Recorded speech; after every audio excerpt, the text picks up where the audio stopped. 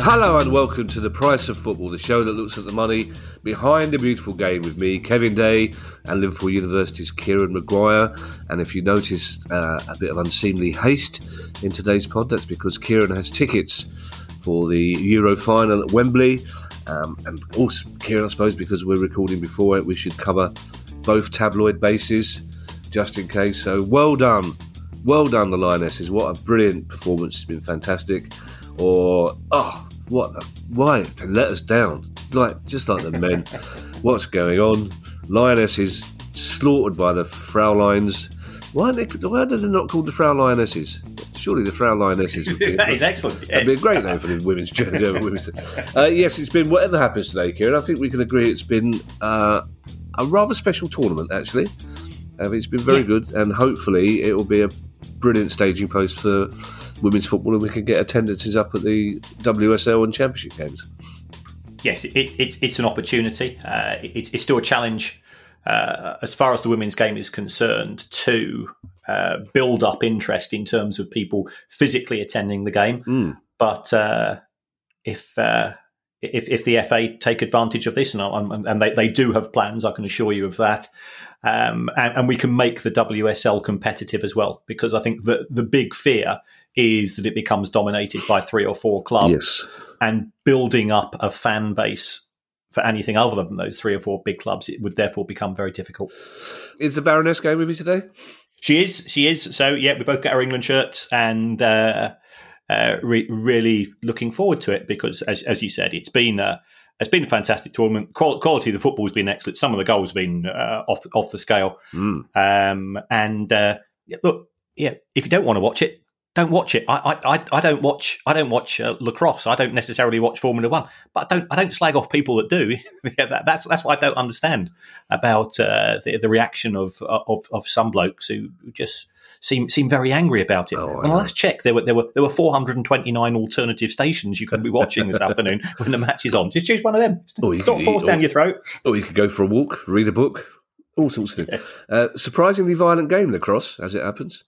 Oh, yeah. Yeah, lethal. Yeah, very good. I'm glad the Baroness is going. So everybody listening to this on Monday, if you noticed a one-woman pitch invasion at the end of the game, that's you know who it was. It's questions day. We've got some really good questions. And the first one comes from George Rylat. Talking of Wembley, is it more financially beneficial to finish in an automatic promotion spot or to finish in the playoffs and then win them due to the benefits of playing more games, playing at Wembley, TV money, etc.?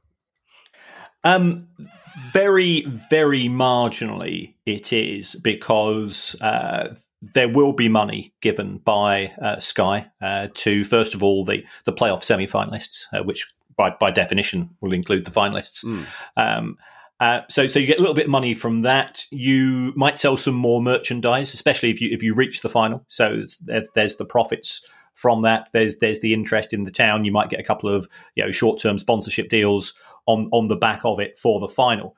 The way that it's normally done in terms of the Wembley money, and this is sort of a gentleman's agreement, so it's not been done by every single club, but the winner normally sets aside their share of the receipts from the final at Wembley and gives them to the loser on the grounds that they're just about to receive £100 million cheque from the Premier League. And therefore, and I think that was set up a few years ago. It's not enshrined, but most clubs do it. It's the equivalent of I've lost in cup finals, and when the opposing player when you're sitting on the pitch crying comes and ruffles your hair, it's a bit like that. So it's not a huge consolation, but I think it's one of the good things about football when it does happen. Do you know, I think that's one of the single most annoying things about football, and I'm glad I was never good enough to be a professional footballer, because I've had so many. If I ever got to a cup final and I was sitting on the pitch, lost in my own thoughts, and the other team's centre half came and ruffled my hair, I would spark him out. I don't understand why they just sit there and go and just give a little weary nod rather than going, don't patronise me yet. I suppose the downside, though, to winning the playoffs, Kieran, is you then have about 4 weeks less than the other clubs to sort out new transfers. Exactly. So, any short-term financial benefit is by far offset by the fact that you go into that Wembley final and the finance director and the manager are fully aware that they've got two budgets for the following season. And as soon as you are promoted, and remember, some clubs are promoted before the end of the season. We're aware of that. When some clubs walk away with it, they are already in negotiation with players, and although the transfers can't be officially registered before a particular date, deals are done literally from the moment that the club is promoted. The feelers that have been put out become concreted, and progress is made. So it does reduce the pool of talent. If you are trying to get loans from other clubs, especially clubs in the Premier League, perhaps, or from overseas, that can be sorted that much quicker as well. So it's not something that I would encourage, and also. The playoffs, there is no enjoyment at all in a playoff match unless you're 4-0 up in injury time.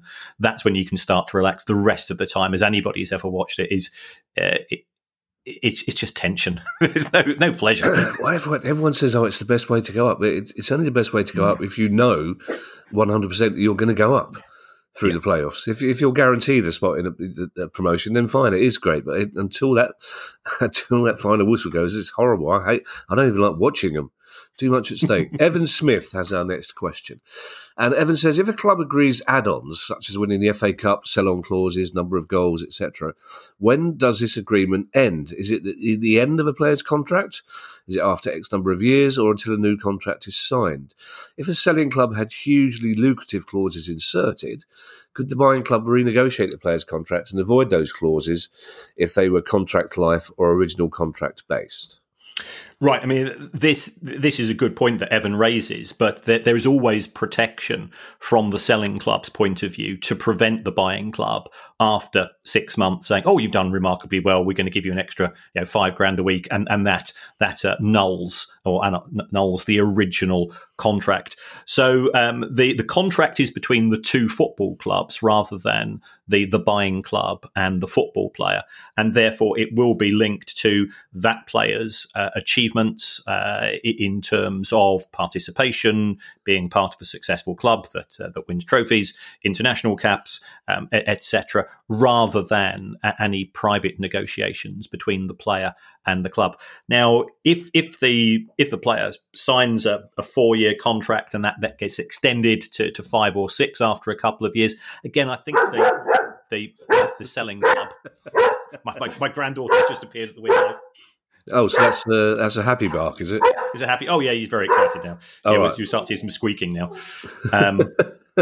Oh, is that happy? Yes.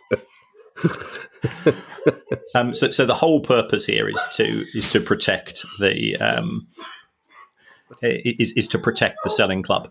That be built in. They will have taken legal advice to make sure that they don't lose out. Sometimes these deals can not be particularly beneficial. I seem to remember when Brighton sold Bobby Zamora to Spurs, there was a sell-on clause, and then they swapped him for Jermaine Defoe with West Ham, and that was agreed between the two clubs at a fee that Brighton didn't get any of the sell-on. So it can be manipulated. But in the main, it's protection for the selling club. Are you sure Finley's happy? He sounds to me like he doesn't like kids. No, he's got a training shoe in his mouth and he's squeaking because he gets so excited that he knows that he can't. He gets so excited that he doesn't want to nip people, but he just wants to say hello to them with his mouth. So therefore, he has learnt to put one of my shoes in his mouth. So therefore, he can't bite somebody. He just wants to say hello with his mouth. That's that's probably a euphemism somewhere. Chris Swain, this is an interesting one. Chris Swain points out not just football is played at Old Trafford, St James's Park, Bramall Lane, the DW Stadium and many more. For example, Rugby League, which is played at quite a few stadiums. Is this a good earner for the clubs? And is income from those other sports able to go on their books for FFP? Well, if we answer the second question first, yes, this would be deemed to be commercial income from the utilisation of the pitch. So therefore, it would be allowed for profitability and sustainability purposes. With regards to how much do they get, it varies. I don't know whether people have been aware, but there's a bit of a dispute taking place at present between Rochdale Football Club and Rochdale Hornets, with who play at what I call Spotland, but it was the Crown Arena. I think they might have changed the name again, the rugby club pay. I think it's a 5-figure fee. I think it's about 16 grand. I seem to remember seeing for the use of the stadium during the year. So it's not necessarily the rent. I mean, the rent is one issue. If you've got a concert taking place there during the summer. With the Stones playing at Anfield, I went to see the Killers at the Etihad. They will get a pretty sizable 6-figure fee. Potentially could be up as far as $1 million from the promoter. But the big issue is what's going to happen to the hospitality and kiosk spend. So, it would normally, the football club would probably try to arrange that they take, say, 90% of the hospitality spend for that match. And that's how the club will make additional money. And for a club such as Spurs, who, Spurs are, we've said this, are very, very smart. They've got much bigger concourses than at the old stadium. They're making somewhere between 800 grand to £1 million per match from a Premier League match, in respect of the hospitality spend and the catering.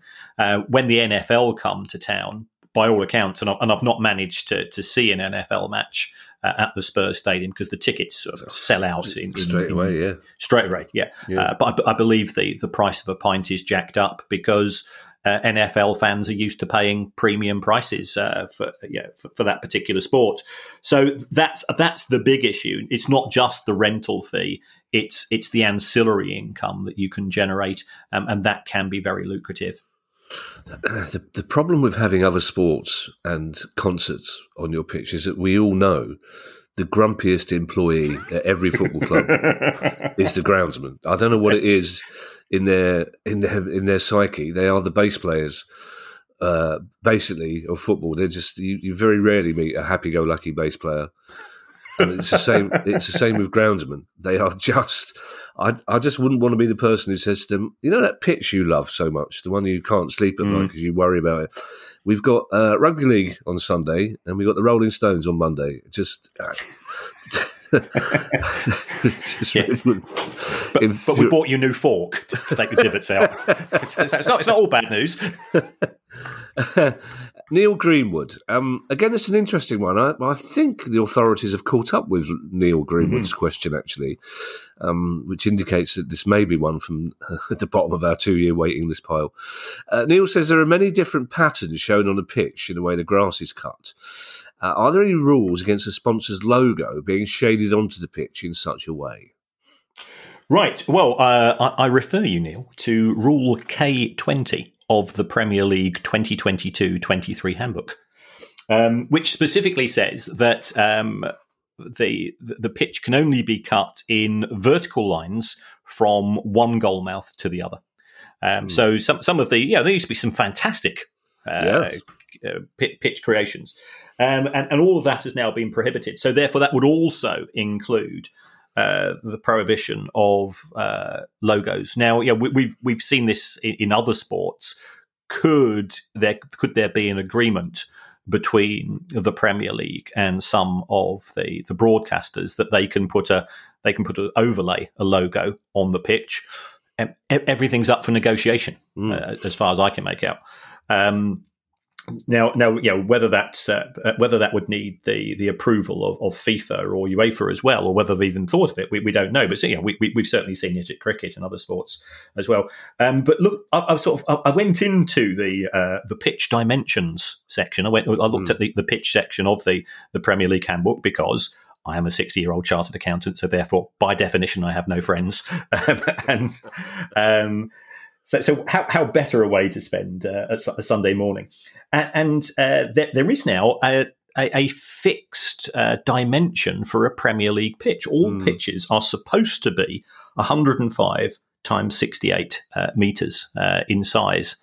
So I don't know how this was agreed, but there are 6 clubs who are non-compliant: Chelsea, Palace, Liverpool, Fulham, Everton and Forest, because historically their stadiums were built in such a way that their pitches are slightly smaller. But it does appear that the Premier League is trying to get a standardisation as much as it can. So I don't know why this particular rule was introduced, because you remember years ago there used to be stories of Tony Pulis has reckoned that with Manchester United coming to town and their winger's going to tear his team apart, he's asked the groundsman to reduce the width of the Stoke pitch by 4 yards on either side. It's to stop that type of behaviour. And once a club commits to pitch dimensions for the season, it's got to be for all of the matches. Malcolm Allison, when he was manager of Palace, had the pitch widened so it made life easier for Peter Taylor, the winger. But of course, Malcolm didn't think that through, because it just made life easier for every other club's wingers as well, which is why we got relegated 2 seasons running. The new regulations, Kieran, are they presumably to do with VAR, perhaps, make life easier for them, so you've got fixed lines for them to look at when they're making decisions, or do they impose their own lines, I suppose, don't they, on... I'm not sure. It could be linked. I'm not. There's nothing in the handbook that refers the pitch to VAR. They would normally be set up at the start of the season by the clubs and the bigwigs who do the wonky lines. Yeah, do you know what really annoys me about? So I've been reading those handbooks for a separate project for the FA's ground guidelines and the Premier League's ground guidelines, and they refer to 4 sides of the pitch, which really annoys me, because I know I'm wrong, because it's 2 sides and 2 ends, surely. Yes, exactly. Yeah. You'd think, wouldn't you? Maybe I'll have a word with it next time. You're at Wembley today, Kieran. See if you can buttonhole an official and have a word with him. Never mind this football. We've got a pitch inquiry. Exactly. Mark Yellen, interesting name, and an interesting question as well, actually. And this seems to me to make perfect common sense. Would it be possible, says Mark, for a player to stipulate that they would like their contract to end in January rather than at the end of the season? I would imagine, given the shortage of available players for sale in the January window, with most selling clubs unwilling to let top players leave, this would be a chance for a player to increase their demand tenfold and seal a big move ahead of the rest of the market. Would it be possible? Yes, because we do see players come in on short-term contracts, especially in the lower leagues. So I think from a legal perspective, that would be feasible. I think if I was that player's representative, I wouldn't be necessarily that keen for a January transfer, because if we are talking about a player moving from one big club to another, remember that player is going to be cup tied from a Champions League perspective. Mm-hmm. If you're going from, say, if Chelsea have a player who has a contract which ends on the 31st of January, if he's played for Chelsea in the Champions League, he can't go to Juventus, he can't go to Real Madrid, he can't go to Liverpool, etc. So that would reduce the demand from other clubs for the players' services, and football is a very strange vehicle. Players' stock, as we know, goes up and down in a very volatile way. What happens if the player's just had 2 or 3 stinking months? All of a sudden, he's out of favour, and the downside is the buying clubs might not be looking to sign a player until June or July, because the players that they've got at the club, their contracts don't expire to July, so therefore they can't shift them off the wage bill. So I think it's technically feasible. But I don't think it would work in practice. And we've got the National League, which allows clubs to sign players on 10-month contracts. I think when we had Lee, one of the goalkeepers from the National League, he was telling us that contracts end in April, and effectively May and June they don't have employment because the season's ended. So if I was a player, I'd want my contract to end when the others players did, because just security of tenure. Our next question, Kieran, comes from Jack Preston, which is a great name, but just imagine Sky Sports commentators would explode, wouldn't they? Imagine Jack Preston was a player in the Championship and he played for Blackburn. They would just, oh my God, they wouldn't be able to cope with Preston playing for Blackburn. This is a question that won't go away. It happened a long time ago, but fans of all clubs are still asking this question. And Derby County fans, spoiler alert, you're in this question, but it's not bad news, don't worry. But Jack's question is, could Derby County still make a legal claim against QPR for losses incurred when losing to them in the 2014 playoff final? At a time, as we know, that QPR were not just flouting financial fair play rules, but hitting them with a sledgehammer, essentially. As a follow-up, as the idea is preposterous, says Jack, do you agree that clubs should not be suing other clubs? And if anyone is to be sued, surely it must be the governing body. I mean, it's also a topical question, Kieran, because we saw that Burnley were threatening to sue Everton and then decided not to. So it is quite an up-to-date question, but I suspect you do think clubs shouldn't be suing each other, don't you? But could Derby County still have a claim against QPR after all these years? This is something which I've always wondered about, and I've even spoken to some Derby fans, and they said, "Well, yeah, on the day we lost the match," and they've seemed remarkably philosophical about it. I'd have been spitting tacks. Well, to be fair, they've had other things on their mind recently, Kieran. True. It might once they're third in the Championship at Christmas, they might look for something else to be angry about and come back to this one. But I would say they probably had a case at the time. I think, whilst there's no formal statute of limitations, as far as I'm aware, in respect of when a claim can be made, the fact that they've been through 2 or 3 sets of owners since then and been in administration, somebody must have looked at this and made a decision. Have they taken legal advice with regards to it? I highly suspect that they have. And it could be that the legal advice was, this could be expensive, slow, and we don't think you've got a very good chance. Again, if we look for precedent, I always go back to the Carlos Tevez Sheffield United versus West Ham claim. And Sheffield United did make a successful claim in the region of around about £20 million with respect to Carlos Tevez's registration. But I think they would probably struggle now. I don't think there's a desire for it. I'm appearing on a law show on Tuesday, so I will ask some of the legal people who are there for their opinion. Yes. Although it's too late for Monday's podcast. With regards to the follow-up questions from Jack. Do I agree that clubs should not be suing other clubs? Well, this is, in an ideal world, we would be playing in a Corinthian spirit in the game of football, and there would be no need for any of this. Now, I've heard anecdotally, and I have to say here, I've got no idea whether this is true or not. So it could be somebody that was stirring that, as a result of all of the disputes that have been going on, the EFL, who have sort of been on the hook for some of this because their legal bill has gone up from around about £300,000 a year to $4 million. Now, that could be complete codswallop. But it does show that we are living in an increasingly litigious sporting environment because the rewards for success are so great and the penalties for relegation and not achieving success are so high.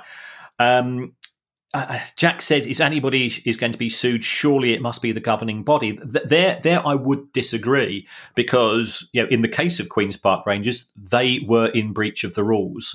They did not publish their accounts until they had been promoted to the Premier League. So the EFL didn't know what was happening. Now, could we have a system of real-time monitoring? Where the regulatory authorities are able to see overspending by clubs as it is happening, and be able to act in a quicker manner. I think that is a step forward, and I think some of the organisations have made that step. But I don't think it's a bit like should my employer be sued because of something that I do as an employee, and that's not the case. You have a degree of professional responsibility, but if somebody goes postal, an individual member, there's very little you can do about it. So I was thinking of suing you, Kieran, because your dog's barking is not conducive to my hearing. Right. Just for the publicity, because as we've seen in the last couple of days, I mean, Jamie Vardy's missus has never had such publicity. I mean, we'd be getting 10,000 extra listeners a week here. I mean, it might cost me a fortune in legal fees, but I think it's probably worth it to get on the front page of the Sun, isn't it? Man bites dog, yes. The Carlos Tevez thing, I've said that groundsmen were the grumpiest people in football. I interviewed Neil Warnock while the Carlos Tevez thing was going on. just for that period of time, I think you can take it as a given that Neil Warnock was the grumpiest person in football. The rules were changed, Kieran, weren't they? When because QPR got promoted to the Premier League, yeah, and then, as you say, the EFL found out that they'd been playing fast and loose with the FFP rules. But the Premier League refused to do anything about it. The Premier League wouldn't impose any sanctions. So did the EFL wait for QPR to come down and impose any punishment on them? I can't remember. Well, it took 4 years for the judgment to come through. There was a claim by the EFL. So QPR were back in the English Football League by the time the judgment came through. And I think this was the first time I've had any dealings with our good friend Nick DeMarco, because somebody leaked the report to me. So me, I'm not mischievous. I'm no more mischievous than I am cynical. Indeed. So I decided to stick it up on social media, and and Nick sort of politely cleared the message. Any chance you could just remove that? Yeah. It's not public yet. I was like, yeah, fine. It was a very interesting case in the sense that the Premier League have now agreed that they will impose fines which have been determined by the EFL charge committee, but they will not impose any points deductions because they say it will reduce the competitive balance of our competition. Remember, we've seen in the last 2 seasons, clubs have been relegated from the EFL Championship on the basis of points deductions. We've had Sheffield Wednesday followed by Derby County. And the Premier League says, we have sympathy for you if you want to go and find somebody. So Leicester have paid a fine, Bournemouth have paid a fine, I think Fulham have paid a fine as well when those have been levied by the EFL. We will impose those fines through we have the ability to do so in terms of distribution of monies, but we won't go as far as points deductions.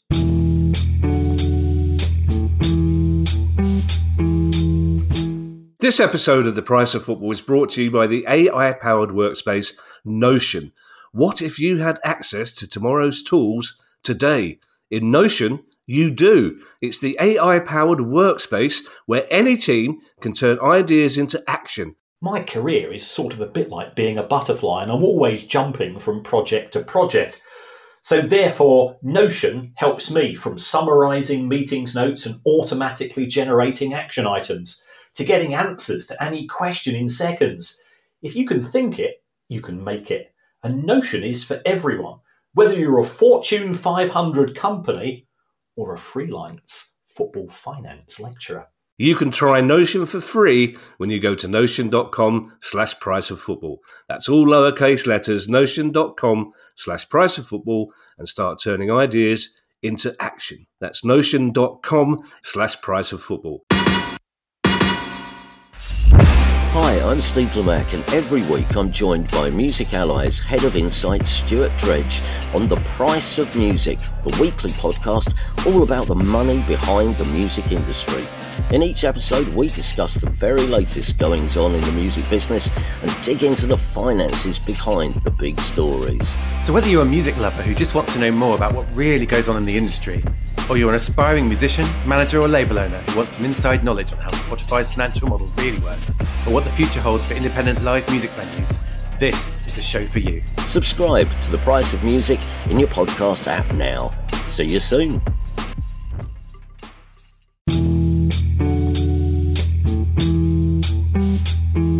Now, Kieran, we haven't had any reason to criticise Producer Guy for quite some time, which is a bit boring because I used to enjoy it. But we have a question here.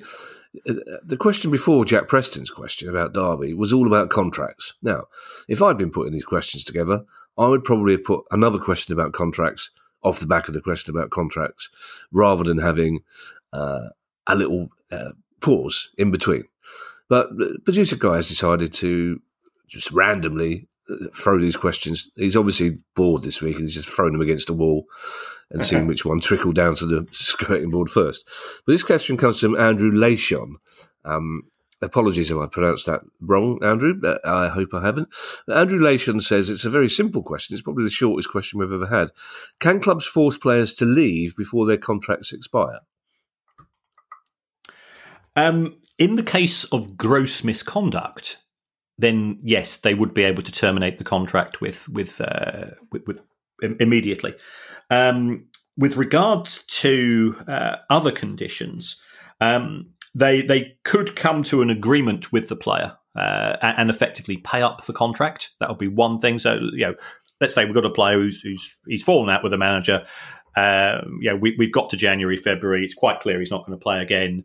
In order just to have the player not coming to training, not having taken up time of the physio, not bitching about the manager and the chairman to the other players all the time, you can't. There have been circumstances where they get called into the office. Look, here's an amount of money on your bike. We've agreed it with your agent. You're not going to lose anything. It's your full payment. That's fine. So that's one way of doing it. And another way of doing it, sort of, is if a player's in the final year of his contract and his face, for whatever reason, doesn't fit, you send him out on loan for the full season and pay all of his wages. Now, this is rumoured, and again, I cannot say this with any degree of certainty. I believe this might have been the case for Danny Drinkwater, who had a move to Chelsea, if we recall, and things didn't work out for him professionally and personally, and this is we are dealing with young men and their lives. But he went on loan to Reading, and certainly from people that I spoke to, they said that Chelsea were paying all of his wages for that final season. They wanted the player to be given an opportunity to ply his trade, but they didn't want him at the club, and it suited all parties for that to be the case. Well, speaking of Chelsea, Guy's accidentally back in the good books because his next question is about Chelsea, but he wasn't to know that you were going to mention Danny Drinkwater, so no credit to him. Patrick Burke has this question, and again, this is a subject that comes up quite a lot with football fans or non-Chelsea fans, certainly. FIFA are looking to impose restrictions on the number of loan players that clubs can bring in and send out. Now, Chelsea, as we know, have had loads of players on loan for the last few years, and the restrictions would mean they'd be limited to 8, reducing to 6 in several years' time. How significantly would this impact Chelsea's finances, their current business model, and would there be any immediate FFP implications?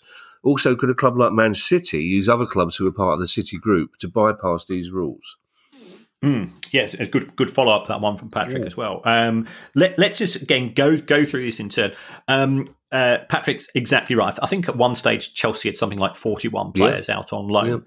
The FIFA rules I don't actually will hugely impact clubs, even clubs such as Chelsea, because the FIFA rules only apply to players who are over 21. So if you think about players such as Tammy Abraham, Mason Mount, they've all gone out on loan to get the benefits of the increased competition that you would get from playing in the Championship and playing in an overseas market as well. So it only applies to players who are over 21. The FIFA loan rules are actually quite intriguing. They only apply to international loans as well, so not necessarily domestic. You are restricted to a maximum of 3 players from club to club, which I think is actually quite good because the Premier League's potential desire to have some sort of glorified B teams, which appeared to be part of their new deal, I think that would fall foul of the FIFA loan rules.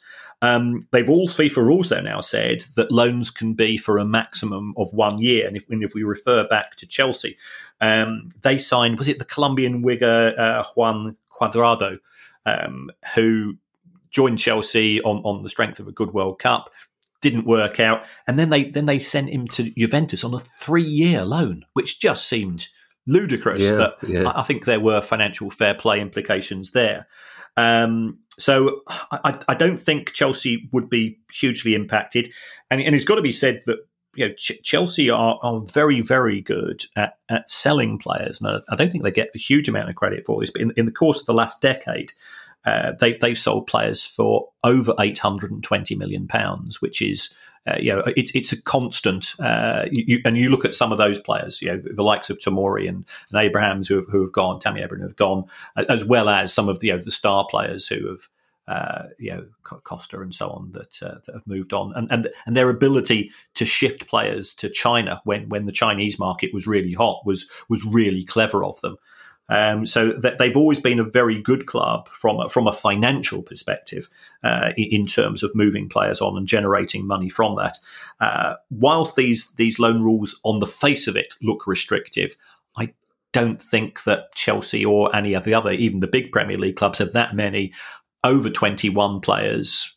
Are they going to put 6 of them out on loan overseas in a year? I don't think so. And if they can't do that, then we go to sort of the Danny Drinkwater situation where you'll just find a domestic club who you can utilise, and but all parties tend to be happy.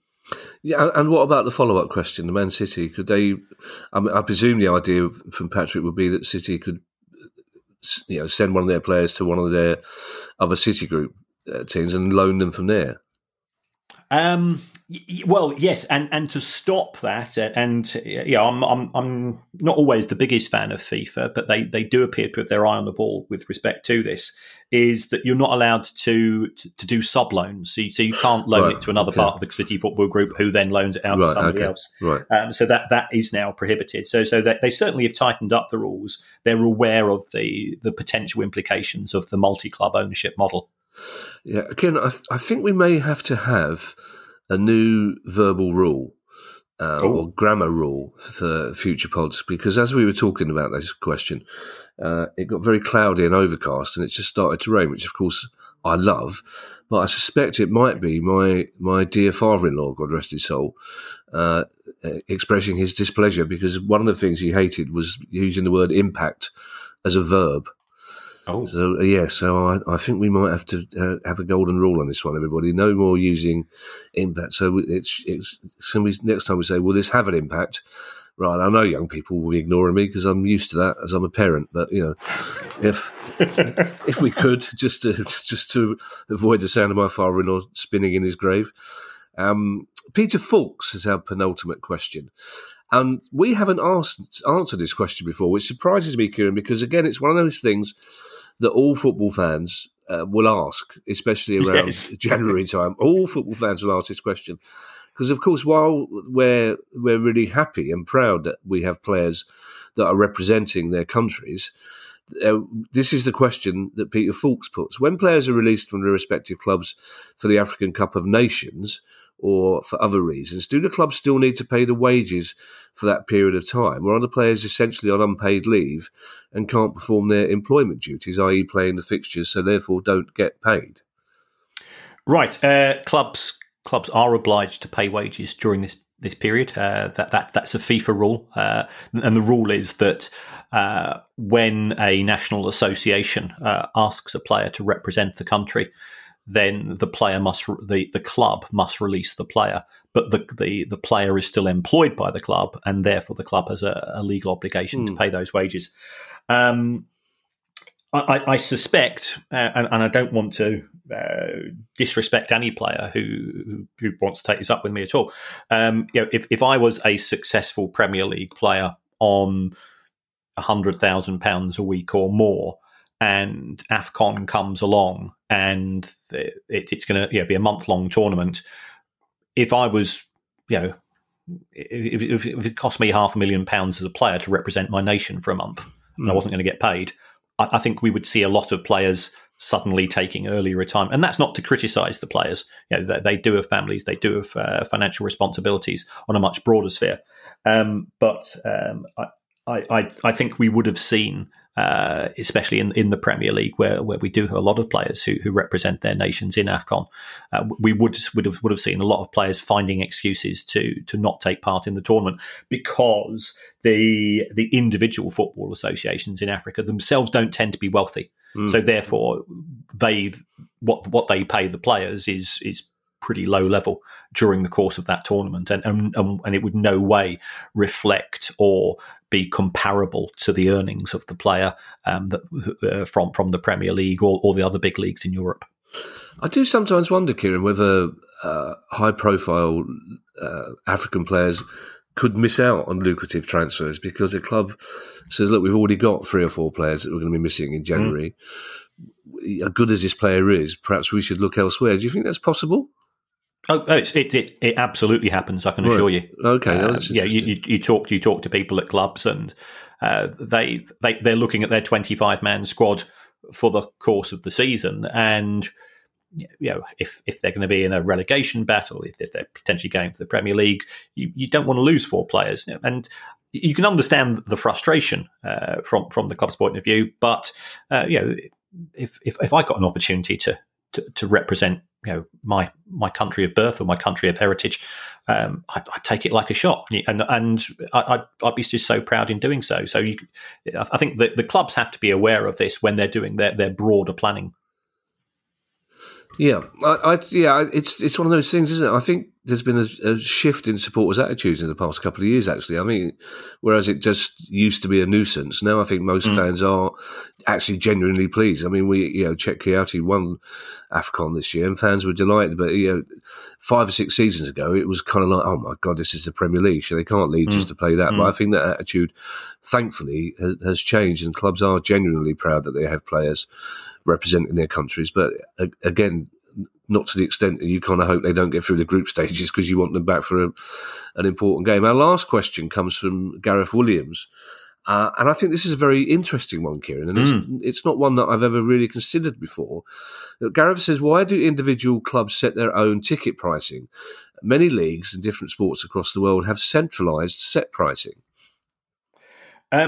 Yes, I think the reason for this, Gareth, is that the Premier League is not a franchise competition.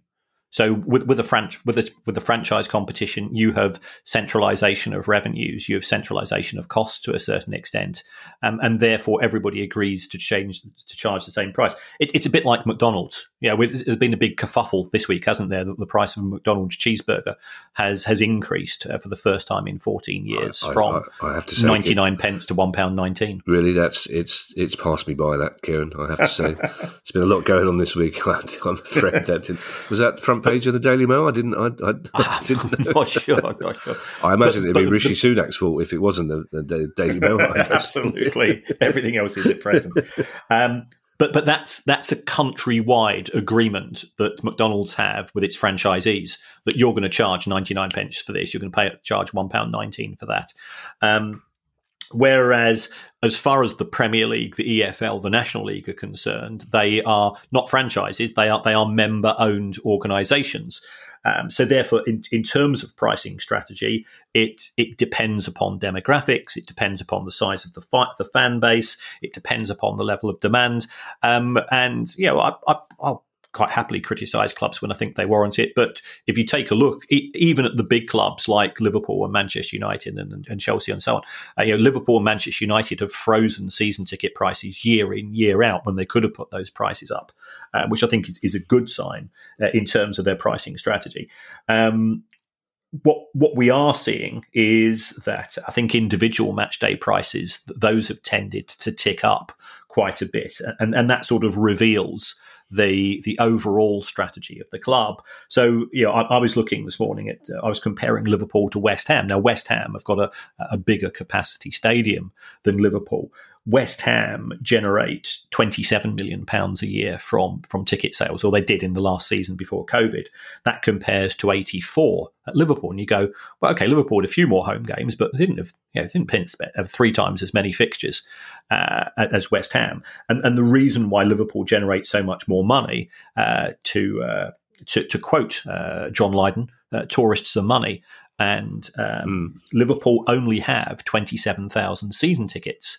So that means that they've got half of their ground every match is being sold to individual ticket holders for whom you can charge a lot more money. Whereas West Ham, when they moved to the London Stadium, they initially had 54,000 season tickets, so they had twice as many season ticket holders as Liverpool, and they were originally selling only 3,000 match day tickets, where you can get that price up. It looks as if, though, West Ham have reduced the number of season ticket holders to only 45,000. I think they've done that through sort of as people don't renew, or people pass on, or people move on.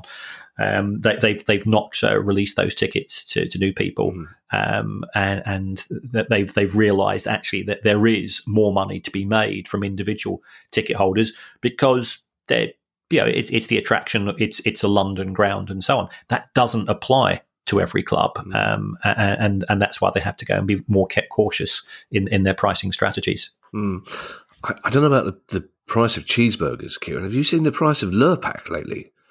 It's just ridiculous. I generally just considered Googling how much it would cost to buy a cow and churn my own, because it's just ridiculous. I'm just glad that Marlon Brando's no longer with us, because we will remember. Google it, kids. Even by our standards, that's a niche reference. That's a film called Last Tango in Paris, which involved an intimate scene of a graphic nature, and several. It would have cost him a fortune. You're right, Kieran. They wouldn't have been able to make that film nowadays if they were relying on Lurpak. And I don't think margarine would have the same erotic quality, would it? Thank you to everyone who's donated to the pod via our Patreon page. If you'd like to join them and make a small monthly contribution to the pod, go to patreon.com/priceoffootball. And remember, if you do, and you give us £3 to £5 a month, you can avoid the adverts if you so wish. If you have a question you'd like answered on the show, email us at questions@priceoffootball.com. Good luck to the Lionesses against the Frau Lionesses today. Kieran's straining at the leash to get off and get the coach, but it's not the 50s, is it? But we do just have time in the meanwhile to hand over to Kieran for his customary farewell. Well, as always, thank you so much for the support for the show in the various means that you give to it. I know there was a really positive response to the interview we did with Jason Stopford, which I've got to say was we said afterwards it was such a great to engage with Jason, somebody that has a series of values that we could pin to the wall. Absolutely. So you can use Patreon as a vehicle for as little as £1 a month. But another way to show you support for the show is to go on to your podcast app and to leave us a review. And if you give us 5 stars, by all accounts, it helps us in the charts. It boosts us in the algorithms, and that just helps in terms of our credibility when Producer Guy sends emails to say, "I'm Producer Guy. You may have heard of me. Would you like to come on the show?" It doesn't matter what you say. as far as the review is concerned. You could say that you'd rather have it presented by Steve Lamacq and Sammy Davis Jr. And yeah, I quite like the idea of that because.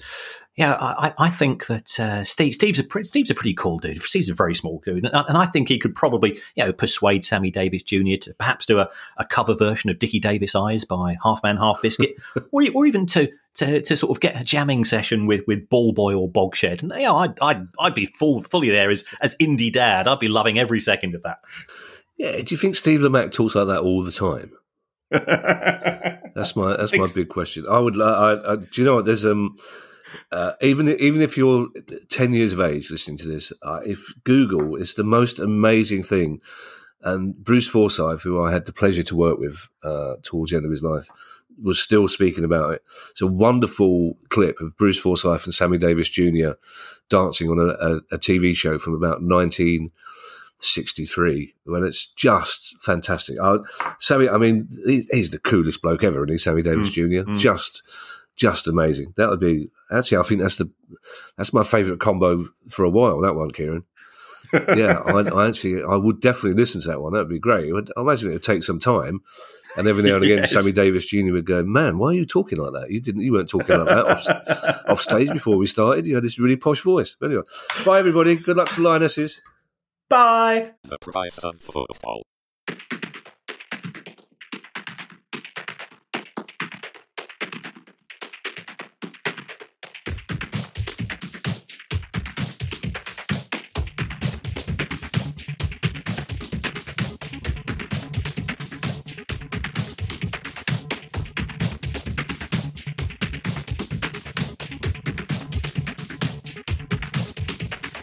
The price of football.